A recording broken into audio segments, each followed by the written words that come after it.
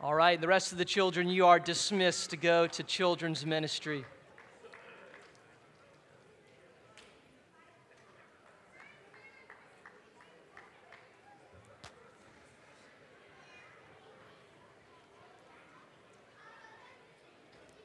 Well, good morning and happy Father's Day to all our dads here.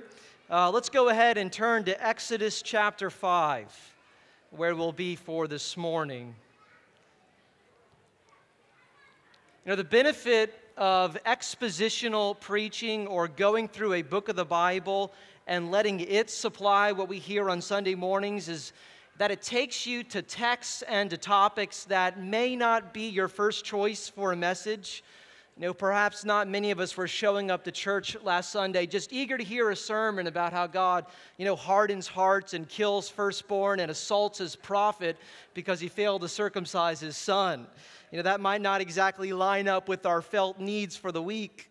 How does that help me with my anxiety or my relational problems? But that is where Exodus took us, and there was something that we needed to see.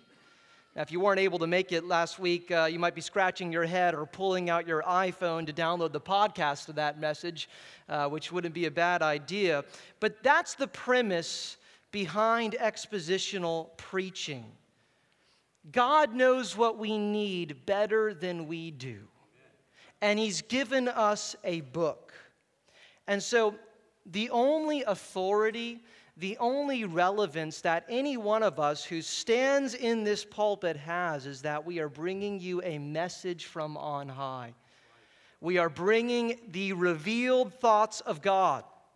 And by the way, those thoughts are not privately accessed by us. They are right there on the page for your eyes to see. All we want to do is open up this book and tell you what's on the inside.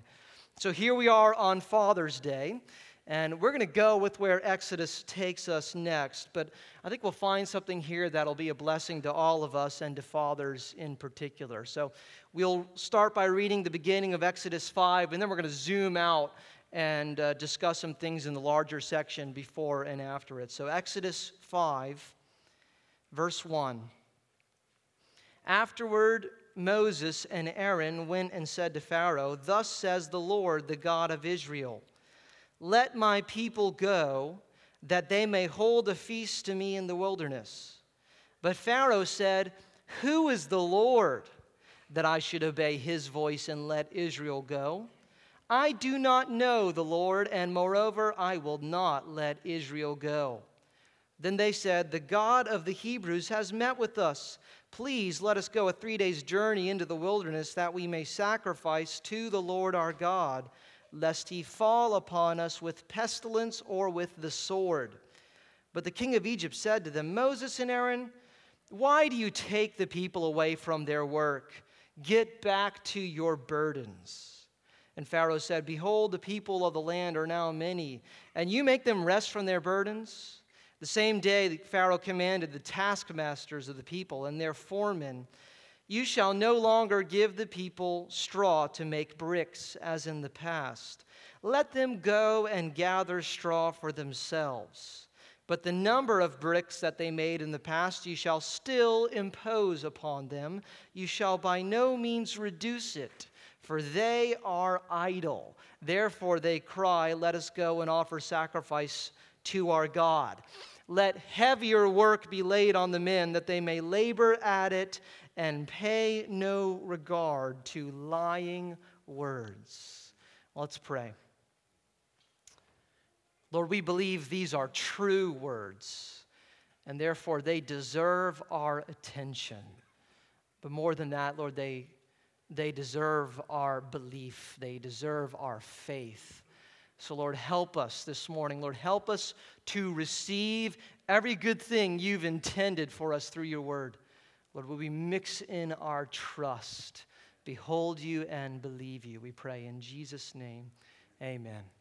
Well, our culture invites us to find significance in so many things, and that's everything from the kind of car you drive and the house you own to the number of followers you have on social media. Now, that's something that didn't matter to pretty much anyone on the planet about 10 years ago, but now marketing books are being written about how to extend your followers' platform. And the search for significance can get taken over into the category of parenting as well. There's pressure to be a successful parent with various competing theories on what success in parenting looks like. There's the whole debate over free-range parenting, or how much of a protective influence parents should be for their kids. And this, like pretty much everything else, gets hashed out on Facebook, with one parent posting the latest article with, the newest safety and health concerns, and another parent commenting, I don't get what the big deal is. I just let my kids walk to the playground and drink out of the garden hose. And I think moms, in particular, they face the pressure of comparison, especially with the whole world of Pinterest. All you have to do is pull out your app and discover all the ways that you're not as creative, not as organized, not as educational as other moms are for their kids, or at least the published versions of themselves. So that's what it looks like to throw a birthday party. I guess ice cream sandwiches and pin the tail on the donkey no longer cut it. And fathers can face burdens in other areas as well, and related to who we are as providers. Whether or not you can deliver at work, your success in your career makes a statement about you. How effectively we're connecting with our kids, drawing them out, entering their world. Whether or not they feel near or distant to us right now. Whether we feel like we're leading well in the home and other settings. And much of this is good, and as we'll see, the Bible actually demands some things of us in some of these categories. But at the end of the day, what is the most important thing about you? What determines significance? What's going to define you as a person or as a father? Well, there's a classic quote from A.W. Tozer's Knowledge of the Holy that reads, "What comes into our minds when we think about God is the most important thing about us. For this reason, the gravest question before the church is always God himself. And the most portentous fact about any man is not what he at any given time may say or do, but what he in his deep heart conceives God to be like." And we find this emphasis in our text this morning. Right, in verse 2, Pharaoh asks this penetrating question: "Who is the Lord?" Now, there's obviously a taunting tone in his voice when he says it, but that's a question that really summarizes this section and really the entire book of Exodus. That's the question that Moses essentially asked in chapter 3 when he said, "Who should I tell them is sending me?" And as we'll see in chapter 6, it's one that God answers again. But that's the design of this book, to introduce us to God. And fathers and everyone else here, how you answer that question is the most important thing about you. And it will have everything to do with whether you continue when you reach the end of our limits. Our text this morning directs us towards some things that we need to see about God and how he works, things that are to be defining features of our lives. And we might even say that it gives us some God-centered convictions for fatherhood. There are some real and challenging things that God calls us to and that we must be faithful to pursue. But if you try to chase after these things without an accurate picture of God, you're setting yourself up for disappointment and failure. And so, our passage teaches us that God calls us to family faithfulness, God sends us to immovable circumstances, and God provides us with sovereign sufficiency. So first, God calls us to family faithfulness. And I want to begin by revisiting a passage that Pastor Keith discussed toward the end of his message last week. If one sermon on this was more than you'd expect to hear, well, now we're back for more. So flip back to chapter 4, verse 24. "And at a lodging place on the way, the Lord met him and sought to put him to death.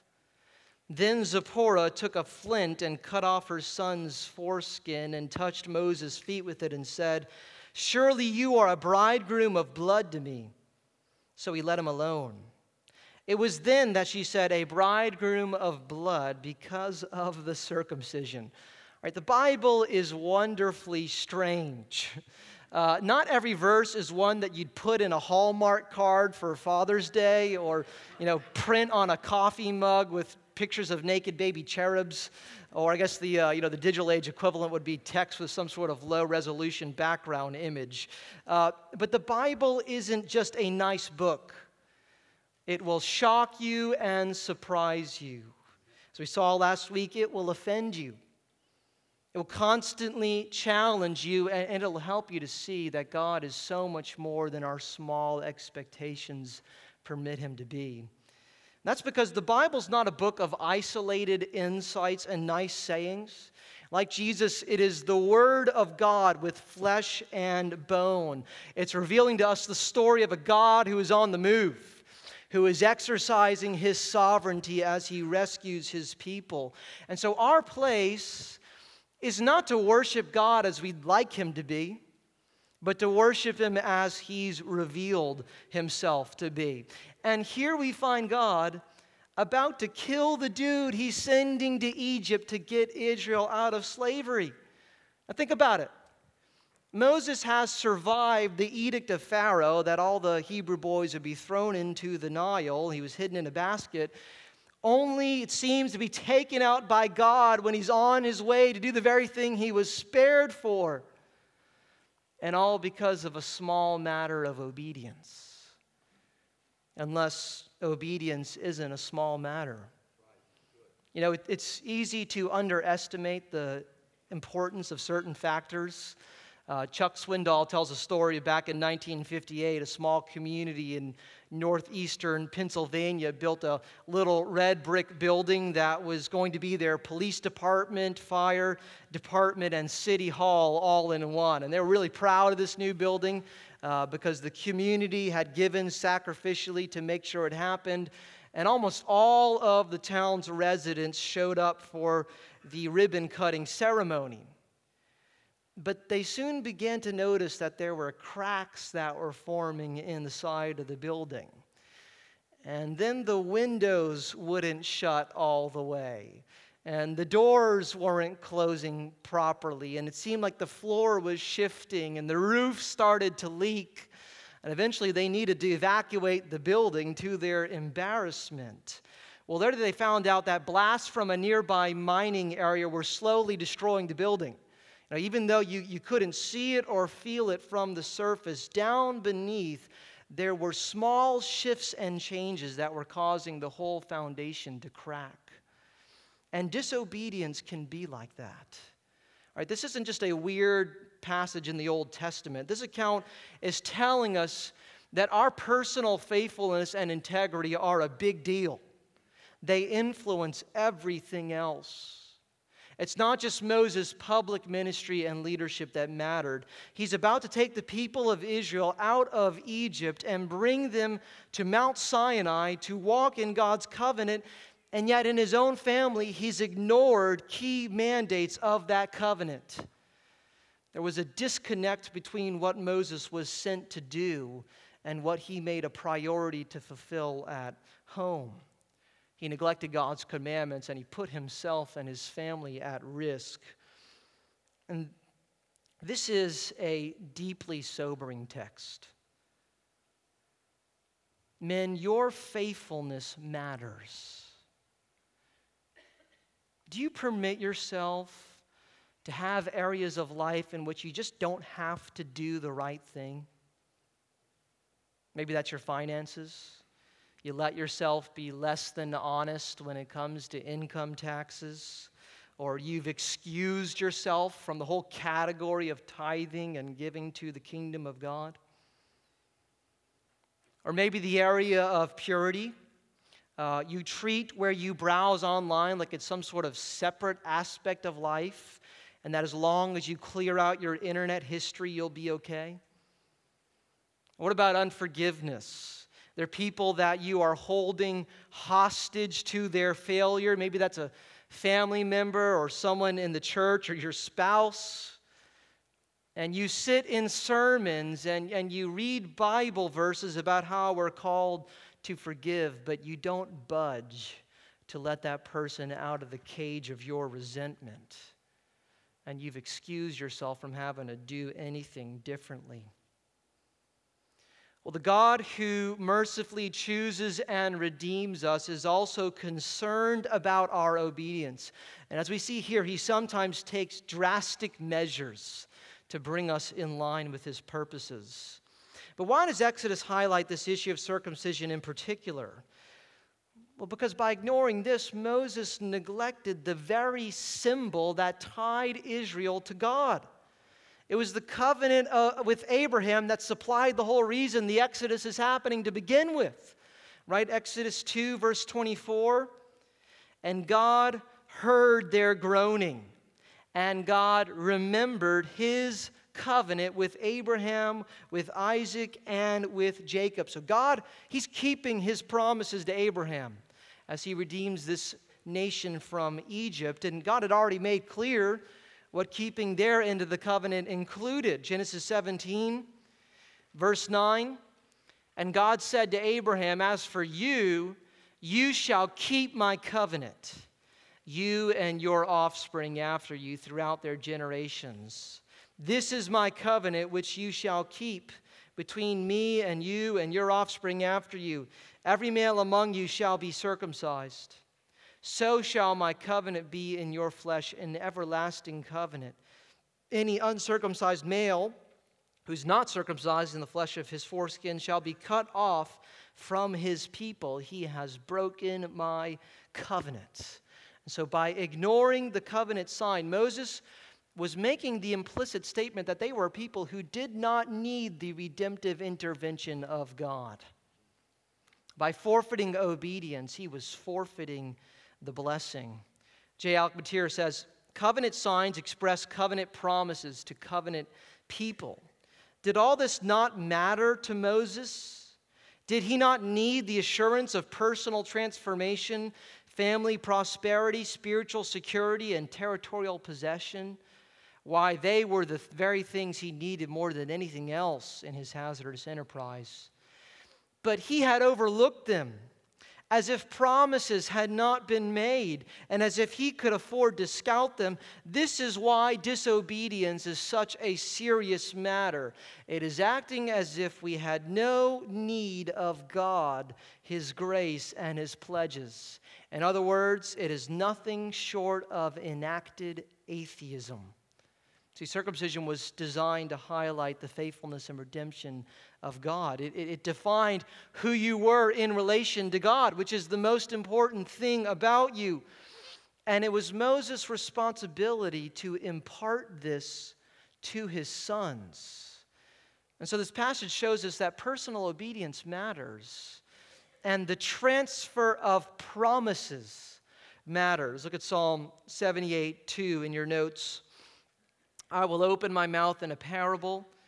I will utter dark sayings from of old, things that we have heard and known that our fathers have told us. We will not hide them from their children, but tell them to the coming generation the glorious deeds of the Lord and his might and the wonders he's done. We're called to transfer to the coming generation the story of redemption, the wondrous works that God has done. And the New Testament equivalent of this is to give them the gospel. And this is something that God has called fathers to do, to help their children see that this world that we live in and all of its wonder is the creation of a real and living God. To help them understand that we need to be saved because we've disregarded God's law. We've not loved him with all our heart, soul, mind, and strength. To point them to the provision that's in Christ, who accomplished what we could never do. To help them understand the Bible and to teach them to follow God's word and all its implications in their thinking and actions. Fathers, Do you do this? And do you do it again and again? Does it show up in your family in some intentional way? You know, there's a lot of emphasis today about giving intentional time to your family and kids. And that's a good thing. You know, today's generation of parents, we've helpfully adjusted some tendencies of the previous generation, maybe to get absorbed in work and even at church, to the neglect of time at home. And that's helpful. But, now I think the weakness is to define time with family as everything from a long list of sports activities to sitting at home watching Netflix. And those things, they're enjoyable and they do contribute something. But apparently, family faithfulness means something more than this. And I can imagine that Moses' sons were clothed and well fed. But evidently that wasn't enough. God calls fathers to give more to their families than just their time. He's called them to give them the gospel and to train them in all of its implications. Ephesians 6 verse 4, fathers, do not provoke your children to anger, but bring them up in the discipline and instruction of the Lord. John MacArthur has a helpful book titled Being a Dad Who Leads. And in it he writes, that you are to teach your children in the discipline and instruction of the Lord means first and foremost that you must be an evangelist in your home. Your kids need to be taught that they are sinners who are alienated from God and that they will feel impulses that are wrong and dishonoring to God. Your children need to know that because they are sinners, they are destined for eternal punishment unless they put their trust in Jesus Christ and their sins are forgiven. Only then can they live with the hope of a future in heaven. So as a parent, your first task is to pursue vigorously the eternal salvation of your children. Now, that's clearly a responsibility that's given to parents. It's implicit in this text, and it's all over the Bible. And yet there is a tension here.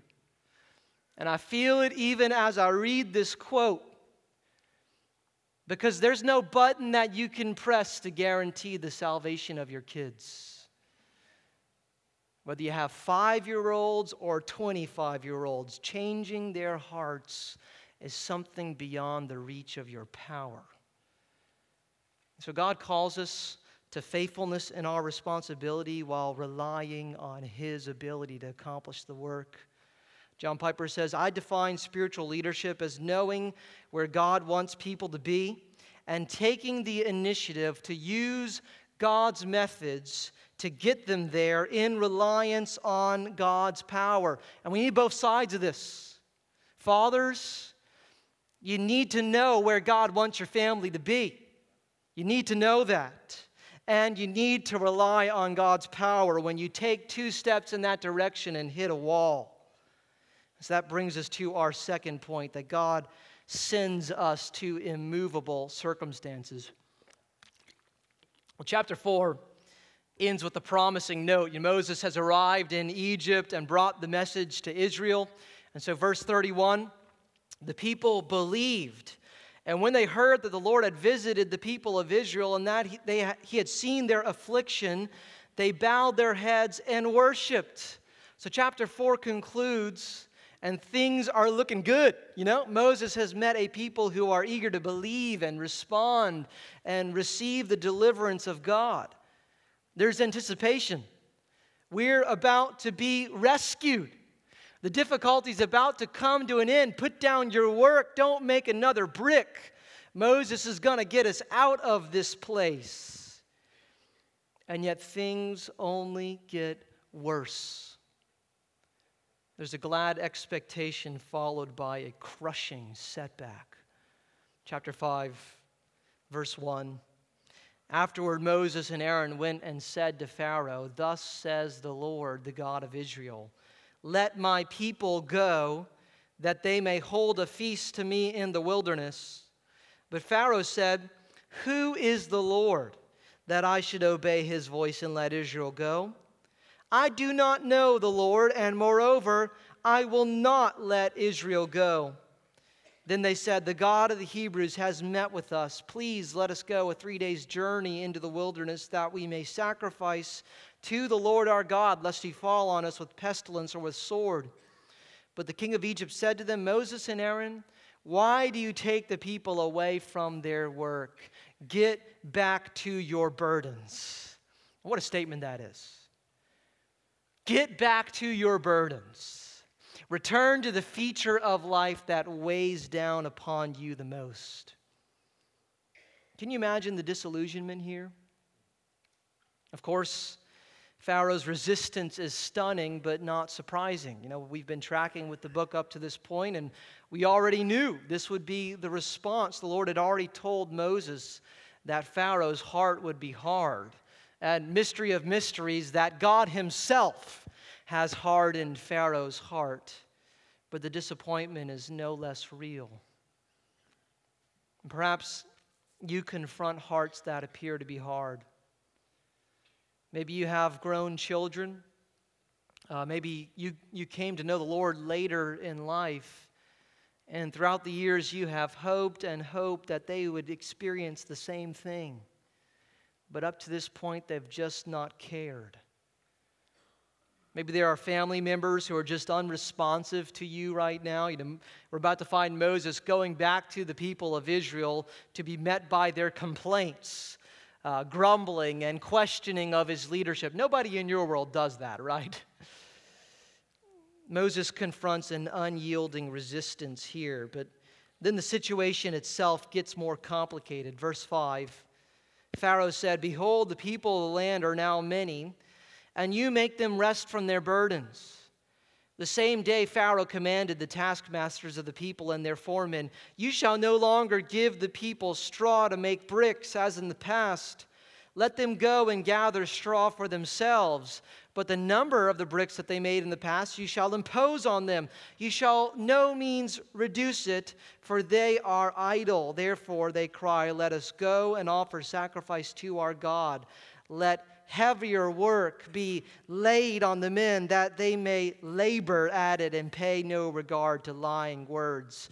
In this section, the Hebrew text has 7 references to hard labor. It just puts it right at the center. And by the way, it's interesting how much detail Exodus 5 contains about brick making in Egypt, if you're wanting to know how that works, the process of that, and how slaves had to meet quotas each day, and that they would work under fellow slaves who served as foremen, who would then report to the Egyptians. These are just the kind of incidental details in the narrative that highlight the reliability of the biblical account.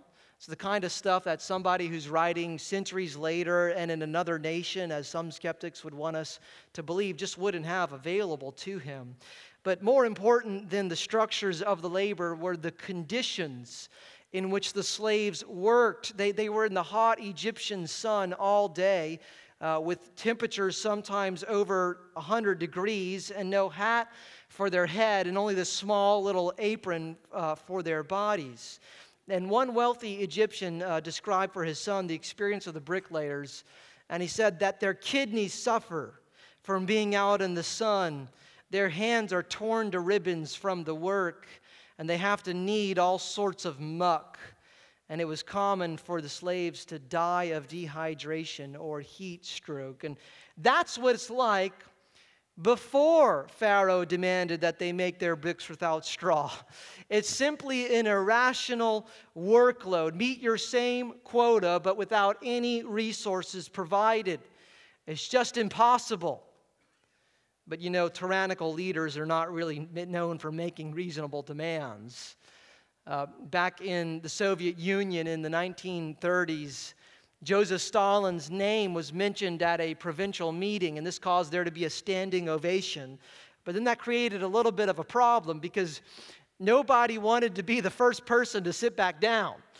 And finally, an elderly man couldn't take it anymore. He was getting too tired and returned to his seat. And so they noted his name and arrested him the next day. Sometimes life just doesn't play fair. Now, we probably don't experience anything like the Hebrew slaves did here. But you know what it's like to get kicked when you're down. I was talking to a dad in the church last week, and you'll know who you are. I asked him how he was doing. And he said, I'm blessed, but it seems like every time I turn around, I hit a wall. We've got car issues happening right now. My dishwasher's out, and my wife just informed me that the dryer's making strange noises. Any of you guys can relate to that? Sometimes it seems like your only option is to make bricks without straw. And household appliances can be the least of your worries. There are situations that we face that no matter how many times we turn them over in our minds, they seem unsolvable. And fathers in particular bear the weight of these. You feel it as a dad. You stare at the need, and there seems to be no clear way around it. You can't find a way to make the finances work. You add up the numbers from different angles, and the bottom line just doesn't turn out like you'd hope. There are relationships that seem like they just can't be fixed. You feel like you're losing your wife or your kids. Their hearts are growing distant from you. And it seems like all you can do is watch while some mysterious hand pulls them away. You've had persistent problems with your health. You've gone back to the doctor again and again to get various treatments, and when it seems like you've made an improvement, new issues are discovered. You're just sent back to your burdens by Pharaoh. Well, in this chapter, Moses must now face a frustrated people. Israel's situation is worse than when he arrived. Verse 20, they met Moses and Aaron who were waiting for them, and as they came out from Pharaoh, they said to them, "The Lord look on you and judge, because you have made us stink in the sight of Pharaoh and his servants, and have put a sword in their hand to kill us." Ever feel like that's the result of your efforts? Try to do the right thing and it just backfires? Kent Hughes writes, "These kinds of things happen all the time. A woman refuses a man who's not a Christian. Now she's still waiting for the right man, but no one ever calls. An employee refuses to work on Sundays." Not sure how much of that's happening today. "And he gets fired 3 months later. A mother does everything she can to raise her children right and then watches them squander her love by turning away from God. A pastor starts to teach the Bible, but rather than growing, his congregation starts to shrink. It happens often. A Christian does what God calls him to do, and it makes things worse. Such developments make us start to wonder if we did the right thing, and maybe even to wonder if God cares what happens to us." And here's the irony. We saw in the first point that disobedience leads to failure, but apparently the converse isn't necessarily true, right? You can't automatically reason back from failure to disobedience. Sometimes you do the right thing and it still seems like everything falls apart. Obeying God doesn't guarantee success, at least not as we tend to define it. Some commentators try to find fault with Moses here. They might highlight subtle differences between what God commanded Moses to say and what Moses actually said to Pharaoh. And they explain Pharaoh's response in part because of Moses' failed diplomacy. And maybe there's something to that. But God never rebukes Moses for that in this text. And we've seen from the killer in the night passage, we just look like that God's not reluctant to point out Moses' botch-up jobs. It's tempting to trace Pharaoh's resistance back to something that Moses didn't do right. But the equation doesn't always work like that. And here's the exact opposite of the prosperity gospel. You can be faithful to do exactly what God has called you to do and still fall flat on your face. At least, that's what it looks like. Doug Wilson has quoted Herbert Schlossberg as saying that the kingdom of God moves from triumph to triumph, with all of them cleverly disguised as disasters. Now, sometimes that disguise is a little too clever, because right now all Moses can see is the disaster. Verse 22, then Moses turned to the Lord and said, O Lord, why have you done evil to this people? Why did you ever send me? For since I came to Pharaoh to speak in your name, he has done evil to this people, and you have not delivered your people at all. Why did you send me to this, God? Surely this is a mistake. Surely either you've got the wrong plan or you got the wrong guy. Something about this is messed up. Well, the Lord doesn't really answer Moses' question here. Instead, he chooses to answer the question that Moses failed to ask, because the real issue wasn't who was Moses.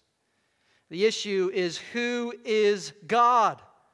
Who is the Lord who has sent Moses to this task? And so here's his response. Chapter 6, verse 1. But the Lord said to Moses, now you shall see what I will do to Pharaoh. For with a strong hand he will send them out, and with a strong hand he will drive them out of his land. God spoke to Moses and said to him, I am the Lord. I appeared to Abraham, to Isaac, and to Jacob as God Almighty. But by my name, the Lord, I did not make myself known to them. Shortly after our son was born last year, our daughter, who was almost 2 at the time, pretty much every day she would turn to him and shake his hand and say, nice to meet you. She saw the comedy in it, I guess. But as a pastor, I get the privilege of meeting people that I've already met before, but I'm introducing myself to, and they're always faithful to remind me of that. But throughout the Bible, God has a habit of reintroducing himself to his people. And that's because we have a habit of forgetting who he is. And here, God turns to Moses and he says, nice to meet you. I don't know if you knew this, but I'm God. And here he draws attention to 2 things, his plan and his name.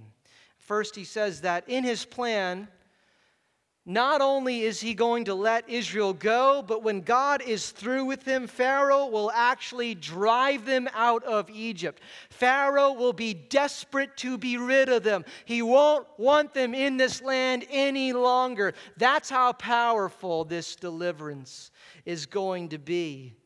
You see, all along, God has had a purpose for Pharaoh's resistance. He wants to demonstrate something to his people and to show something forth on the global theater of the surrounding nations as he brings these people out of Egypt. Who's the God? It's going to lead us around in a wilderness and establish us as a new nation. He's the God who just squashed this dude and all of his hard-heartedness and resistance. God wants to press the play button on that drama. John Calvin comments, it was indeed possible for God to overwhelm Pharaoh at once by a single nod. Wouldn't we like him to do that in our life? So that he should even fall down dead at the side of Pharaoh, at the side of Moses. Dads, don't you wish your kids, you could generate that kind of respect in them? You just stand there, you just command, and it happens. That's the kind of authority you exercise at work. It doesn't always work like that. He chose more clearly to lay open his power. For if Pharaoh had either voluntarily yielded or had been overcome without effort, the glory of the victory would not have been so illustrious. God wished to accustom his servants in all ages to patience, lest they should faint in their minds if he does not immediately answer their prayers. And look, we're the iPhone generation. We don't do well with this. And at every moment relieve them from their distress. All right, here's a thought. Might God be up to something that we simply don't have all the information available to us to understand? Might He do some things that if He waited to ask our permission first, they would never happen, and yet when we see them completed, we wouldn't have it any other way? Might He be doing 10,000 things right now? Might there be 10,000 good reasons He's keeping you right where you are, where everything inside of you just wants to escape? You want to hit the eject button. You're pounding it again and again in your prayers before God, and He's saying, just wait. It's almost there. You don't know, but this is what I'm doing. Listen, if you're going to survive when you're thrown against the immovable realities of life, you're going to need to be convinced of some things about God. You need to have a theological backbone and convictions running through your veins, a functional doctrine that has been developed before the day that you encounter disaster. Well, the Lord also reminds Moses of his name, which is another way of highlighting his character and capabilities. He says, in the past, your fathers, they knew me as El Shaddai, God Almighty. All right, that just kind of says it all. But now he's going to one-up that in the revelation of himself. Now I've fully revealed all the implications of my name, Yahweh, or in your English Bibles in all capital letters, the Lord. And one name underscores that God is sovereign in every circumstance, and the other that He is sufficient in every circumstance. He is God Almighty. He doesn't have any limits to His power. He never comes to the end of Himself. He's never constrained by external circumstances. They never stay His hand or cause Him to reconsider His plan. All He has to do is survey His will and then accomplish exactly that with delight and ease. Our God is in the heavens, Psalm 115 says, and He does everything that He pleases. He doesn't just have to play the hand that He's dealt. The entire deck is at His disposal, and beyond that, He can take a childless Abram and turn him into Abraham, the father of many nations. He will soon bring Israel to the brink of the Red Sea, and just when it looks like they're cornered up against the waters by an encroaching Egyptian army, He's going to make a way through the sea. When they're thirsting in the desert, He is going to take the most unlikely source. He's going to grab a rock, and from that, He's going to supply drink for His people. He's able to provide for them in the most unyielding circumstances. He is God Almighty. And He is Yahweh. Name appears 7 times in this one paragraph. He is the great I Am. He just is. He's like the bush. He's burning hot but not consumed, always existing in inexhaustible life, never wearied, never wasting energy, never requiring anything outside of Himself. He has no needs. And by the way, that's not us. We are limited and dependent. We are needy. Leave us alone in a vacuum, and we will die of lack of oxygen before dying of starvation. And you know what? God made us like that on purpose. So don't be surprised when you confront this about yourself. Moses, of course you can't do this. Of course, you can't just force your way through this situation and change this man's heart. Dads, of course you can't do this. That's not a design flaw. That's the feature. That's how it's supposed to be. It's how it's supposed to be so that we would look to the God that we so desperately need. Eric, bro, you can go ahead and come back up, man. Ken Hughes writes this: Exodus is a God-centered book with a God-centered message that teaches us to have a God-centered life. Whatever problems we have, whatever difficulties we face, the most important thing is to know who God is. We are called to place our trust in the one who says, I am the Lord. When there is trouble in the family and we don't know how to bring peace, he says, I am the Lord. When nothing seems to go right and it is not certain how things will ever work out, even then he says, I am the Lord. Now he says that, and amazingly, that's not all he says.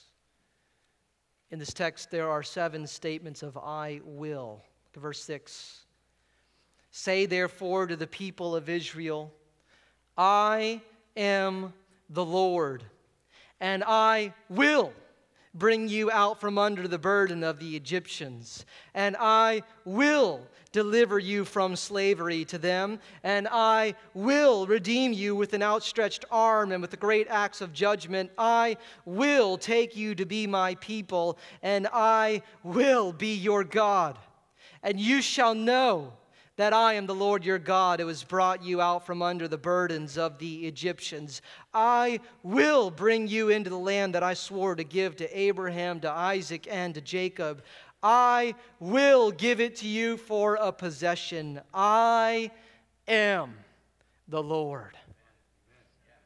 The one who calls himself the I am is the one who's able to say, I will. I will do it.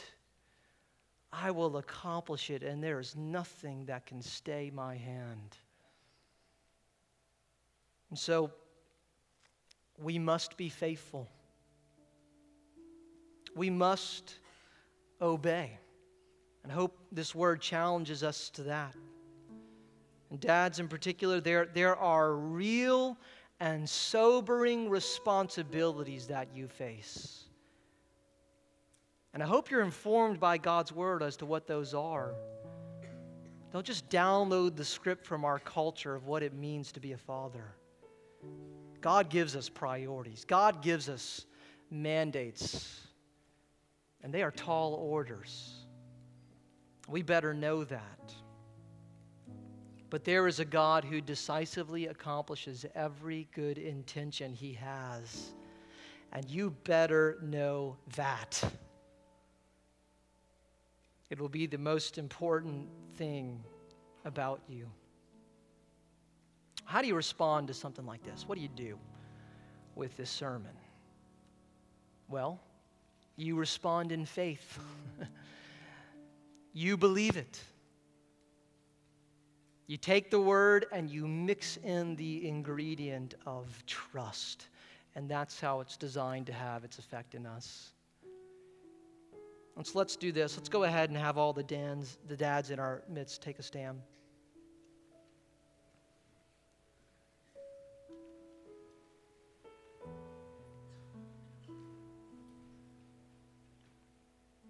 I'm going to take a moment to pray for you and pray for us. But let's not let it just be that. This is not just a time to receive and disengage. This is a time for you to pray. This is a time for you to exercise faith in this moment, for you to call these things about God to mind, and you to believe them. You to believe them for your family and for the needs that you face, and you ask them to be true. So families, let's gather around the fathers near your row, and let's turn to God.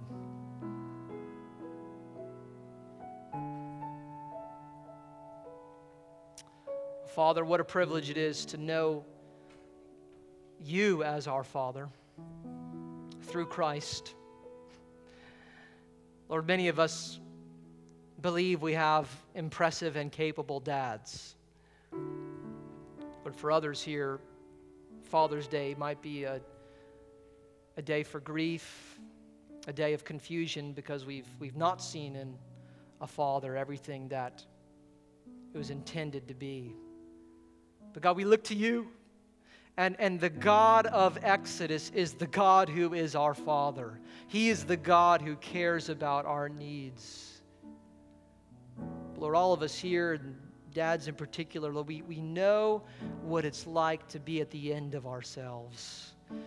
I know what it's like to feel like I've exhausted every resource I have. I just got nothing left to give. Lord, that's not an experience that you have. You are omni-capable. And thank you that that's who we believe in. So, Lord, would we transfer our trust away from the needs, away from the circumstances we face, and place it in you. Deposit our faith in the God who is the Lord.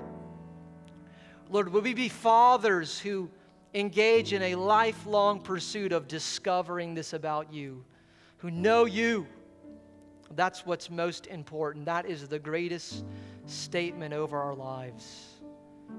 We know the Lord.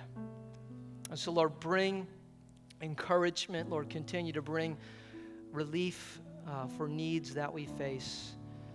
And, Lord, bring us courage, Lord, to be faithful. We just want to be faithful. We want to serve and represent you well to our families. So help us to do this. In Jesus' name, amen. All right. Happy Father's Day. You guys have a great time with your families today. We'll see you next week.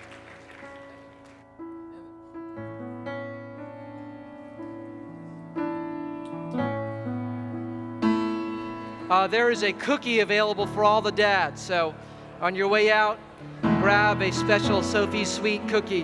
Happy Father's Day.